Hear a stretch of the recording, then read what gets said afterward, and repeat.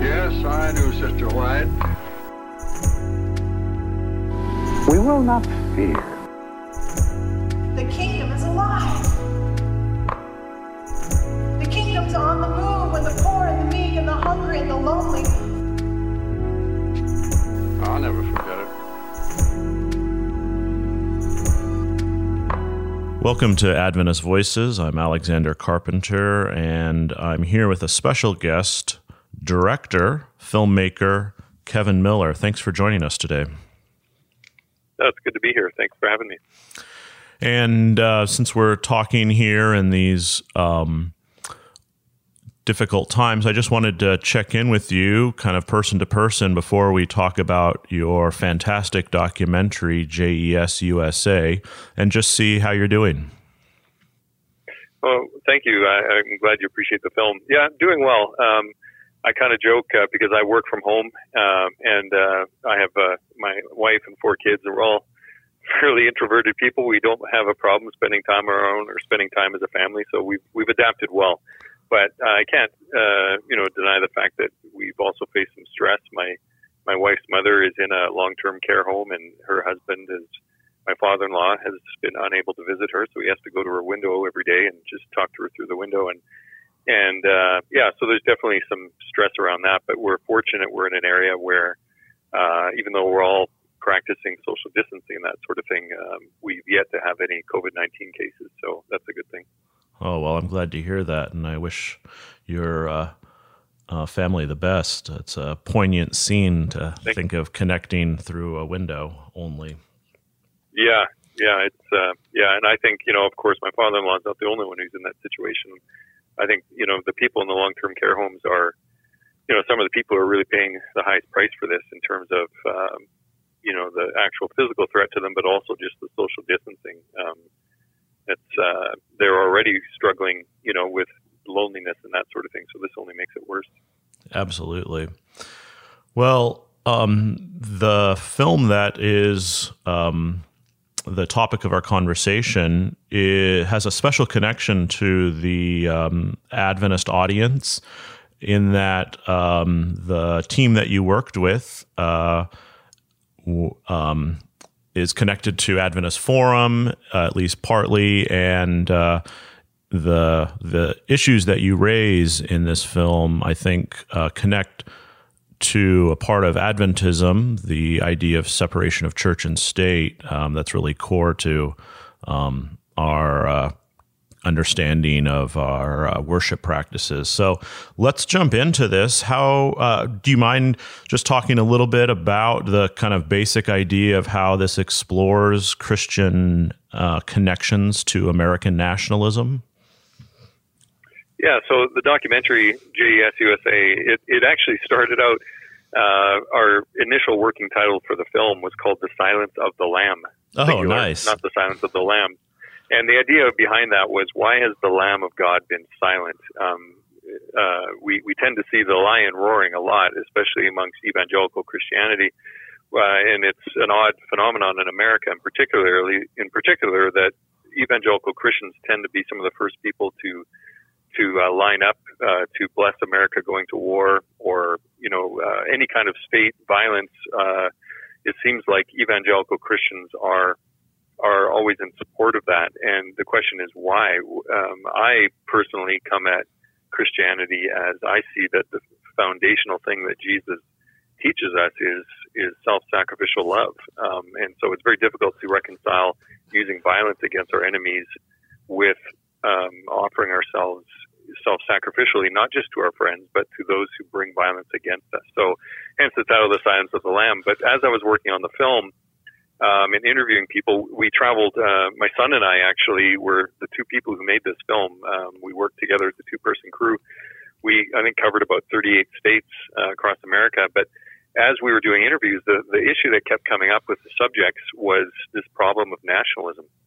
So why do Christians tend to support violence? Well, there's this conflation between Christianity and the state, and so that then leads people to somehow adjust their faith so that it can then serve the interests of the state. And of course, the state is very interested in manipulating people of faith in order to subvert their religious impulses to whatever it is that the state is trying to achieve.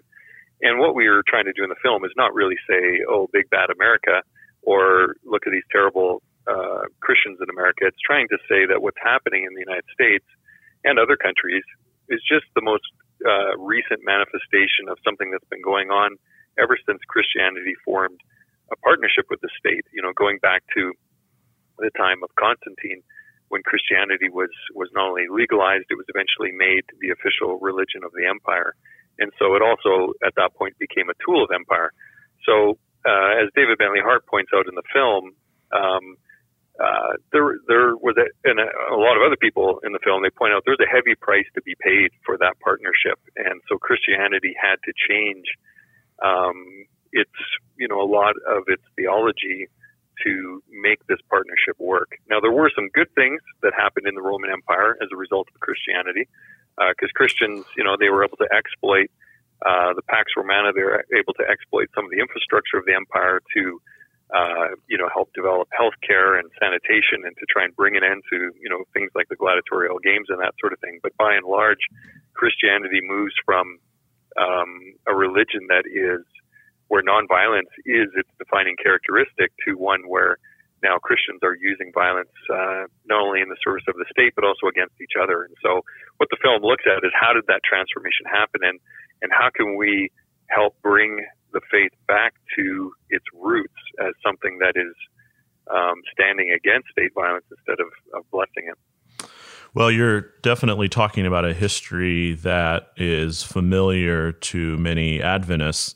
And I think this film is interesting because, you have a member of the Adventist Forum Board, Ken Peterson, and his wife, as a couple of the producers on this film.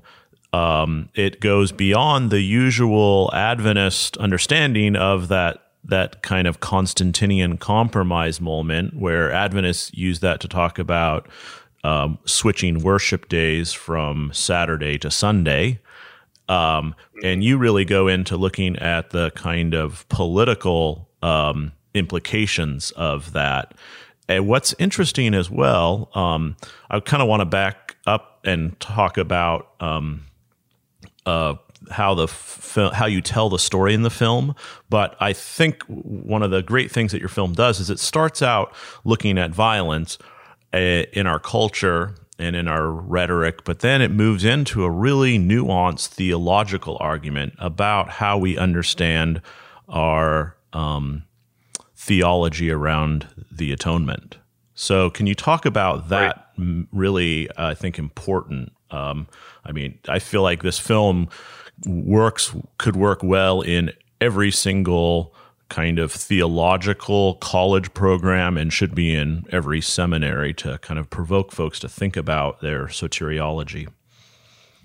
Well, that's the kind of thing a filmmaker like me likes to hear. And I hope a lot of those professors are listening. We actually did one of our first big pushes to make people aware of the film took place at the American Academy of Religion conference in San Diego in the fall. And so we got to interact with a lot of professors who kind of felt the same way, that this is an important discussion. Hopefully this film can help facilitate that. But yeah, getting back to the atonement, I previously, a film I made, it was called Hellbound, which looked at, it really asked the question of who is God?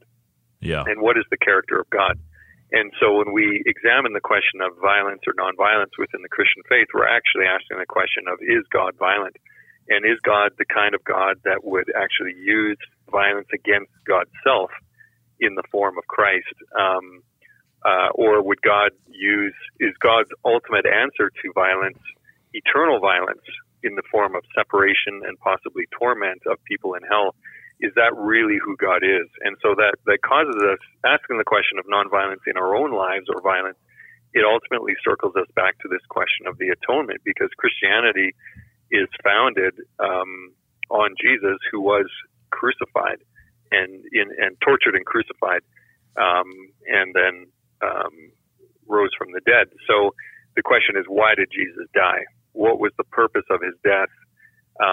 What did it achieve? Was this something that God initiated? Because, according to some atonement theories, we've even possibly by the simple fact of being born, we are now have racked up an eternal debt against God through our sin. So we're unable to pay that debt. So either Jesus has to pay it for us, or we have to pay it forever in hell. So that's, how some people view the atonement, that it's something that God set up that can free us from this debt. And then what the film looks at is alternative views to say, well, perhaps what's happening on the cross is not something God initiates, but it's perhaps something that humans initiate, and Jesus submits himself to it. Jesus submits himself to our violence in order to free us from our violence. So it's a very different way of looking at things. And so we talk to a lot of people that explore that point of view. Yeah, well, I'm glad you mentioned your film Hellbound, which came out in 2012? Is that roughly the right time? Yes, that's right, in 2012. I just want to quote from Variety magazine, which always has a fun way of doing short film reviews because it's really an industry publication. But the line here says, right. Admirers of nuanced theological discourse, an admittedly small and underserved segment of the movie-going public, have a welcome conversation starter at hand in Hellbound. You must have enjoyed seeing that review. Well, it's funny that two reviews that really of Hellbound that really impressed me was there was one on a horror movie website called Shockia.com, which actually had a really insightful review of the film, and then Justin Chang's review in Variety, because he actually really engaged the film theologically, which I was shocked, because Variety is, it's a Hollywood industry magazine, and so I didn't expect a reviewer for that publication to, really even be dialed into these issues at all. It turns out Justin Chang, I think, is a graduate of Fuller Seminary. I found that out after the fact. So, I was quite pleased to see that review. And I mean, just to get your film reviewed in Variety is one thing, but to have somebody actually seriously engaged with the subject matter was pretty exciting. So it's, I think your work, nuanced is really, I think, a great way to describe it. And you actually have a colorful cast of characters in J.E.S.U.S.A., including incredible theologians like David Bentley Hart, Diana Butler Bass, Gregory Boyd, and Adventism's own Sigve Tonstead down there at Loma Linda University. Can you just talk about what it was like, getting these folks to sit down and share their thoughts with you? Well, it's always, this is one of the joys of my job, shooting these films, is getting to engage with, some of the brightest minds who are working through these issues. And, some of these people you approach, you're kind of terrified, like David Bentley Hart. I read virtually every book he'd ever written prior to meeting him, because I was, I always think about people like David Bentley Hart. They have to put a governor on their brain to slow it down so they can talk to regular people like me. Yeah. And so you don't want to go into the interview, and have him conclude within a couple of minutes of talking that you're a dummy. And so then he tunes out.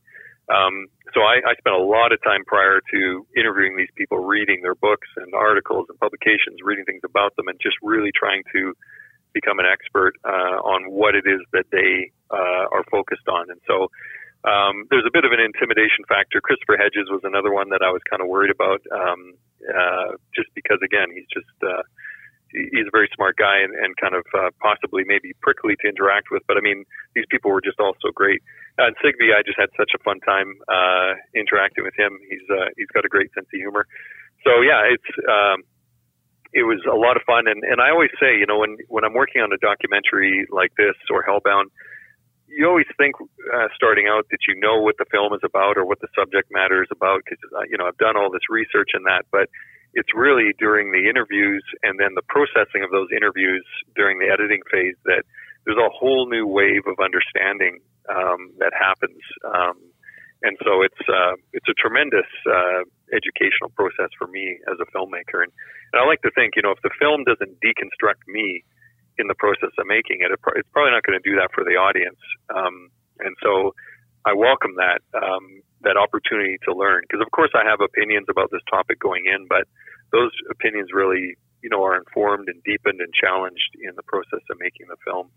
And I appreciate you calling it nuanced. I sometimes think it's, it's dense. My dad says, I got to watch your movies like 2-3 times, just to work through the content. And so it's tough, like dealing with theological topics in a documentary format. You have, this film's about 90 minutes long.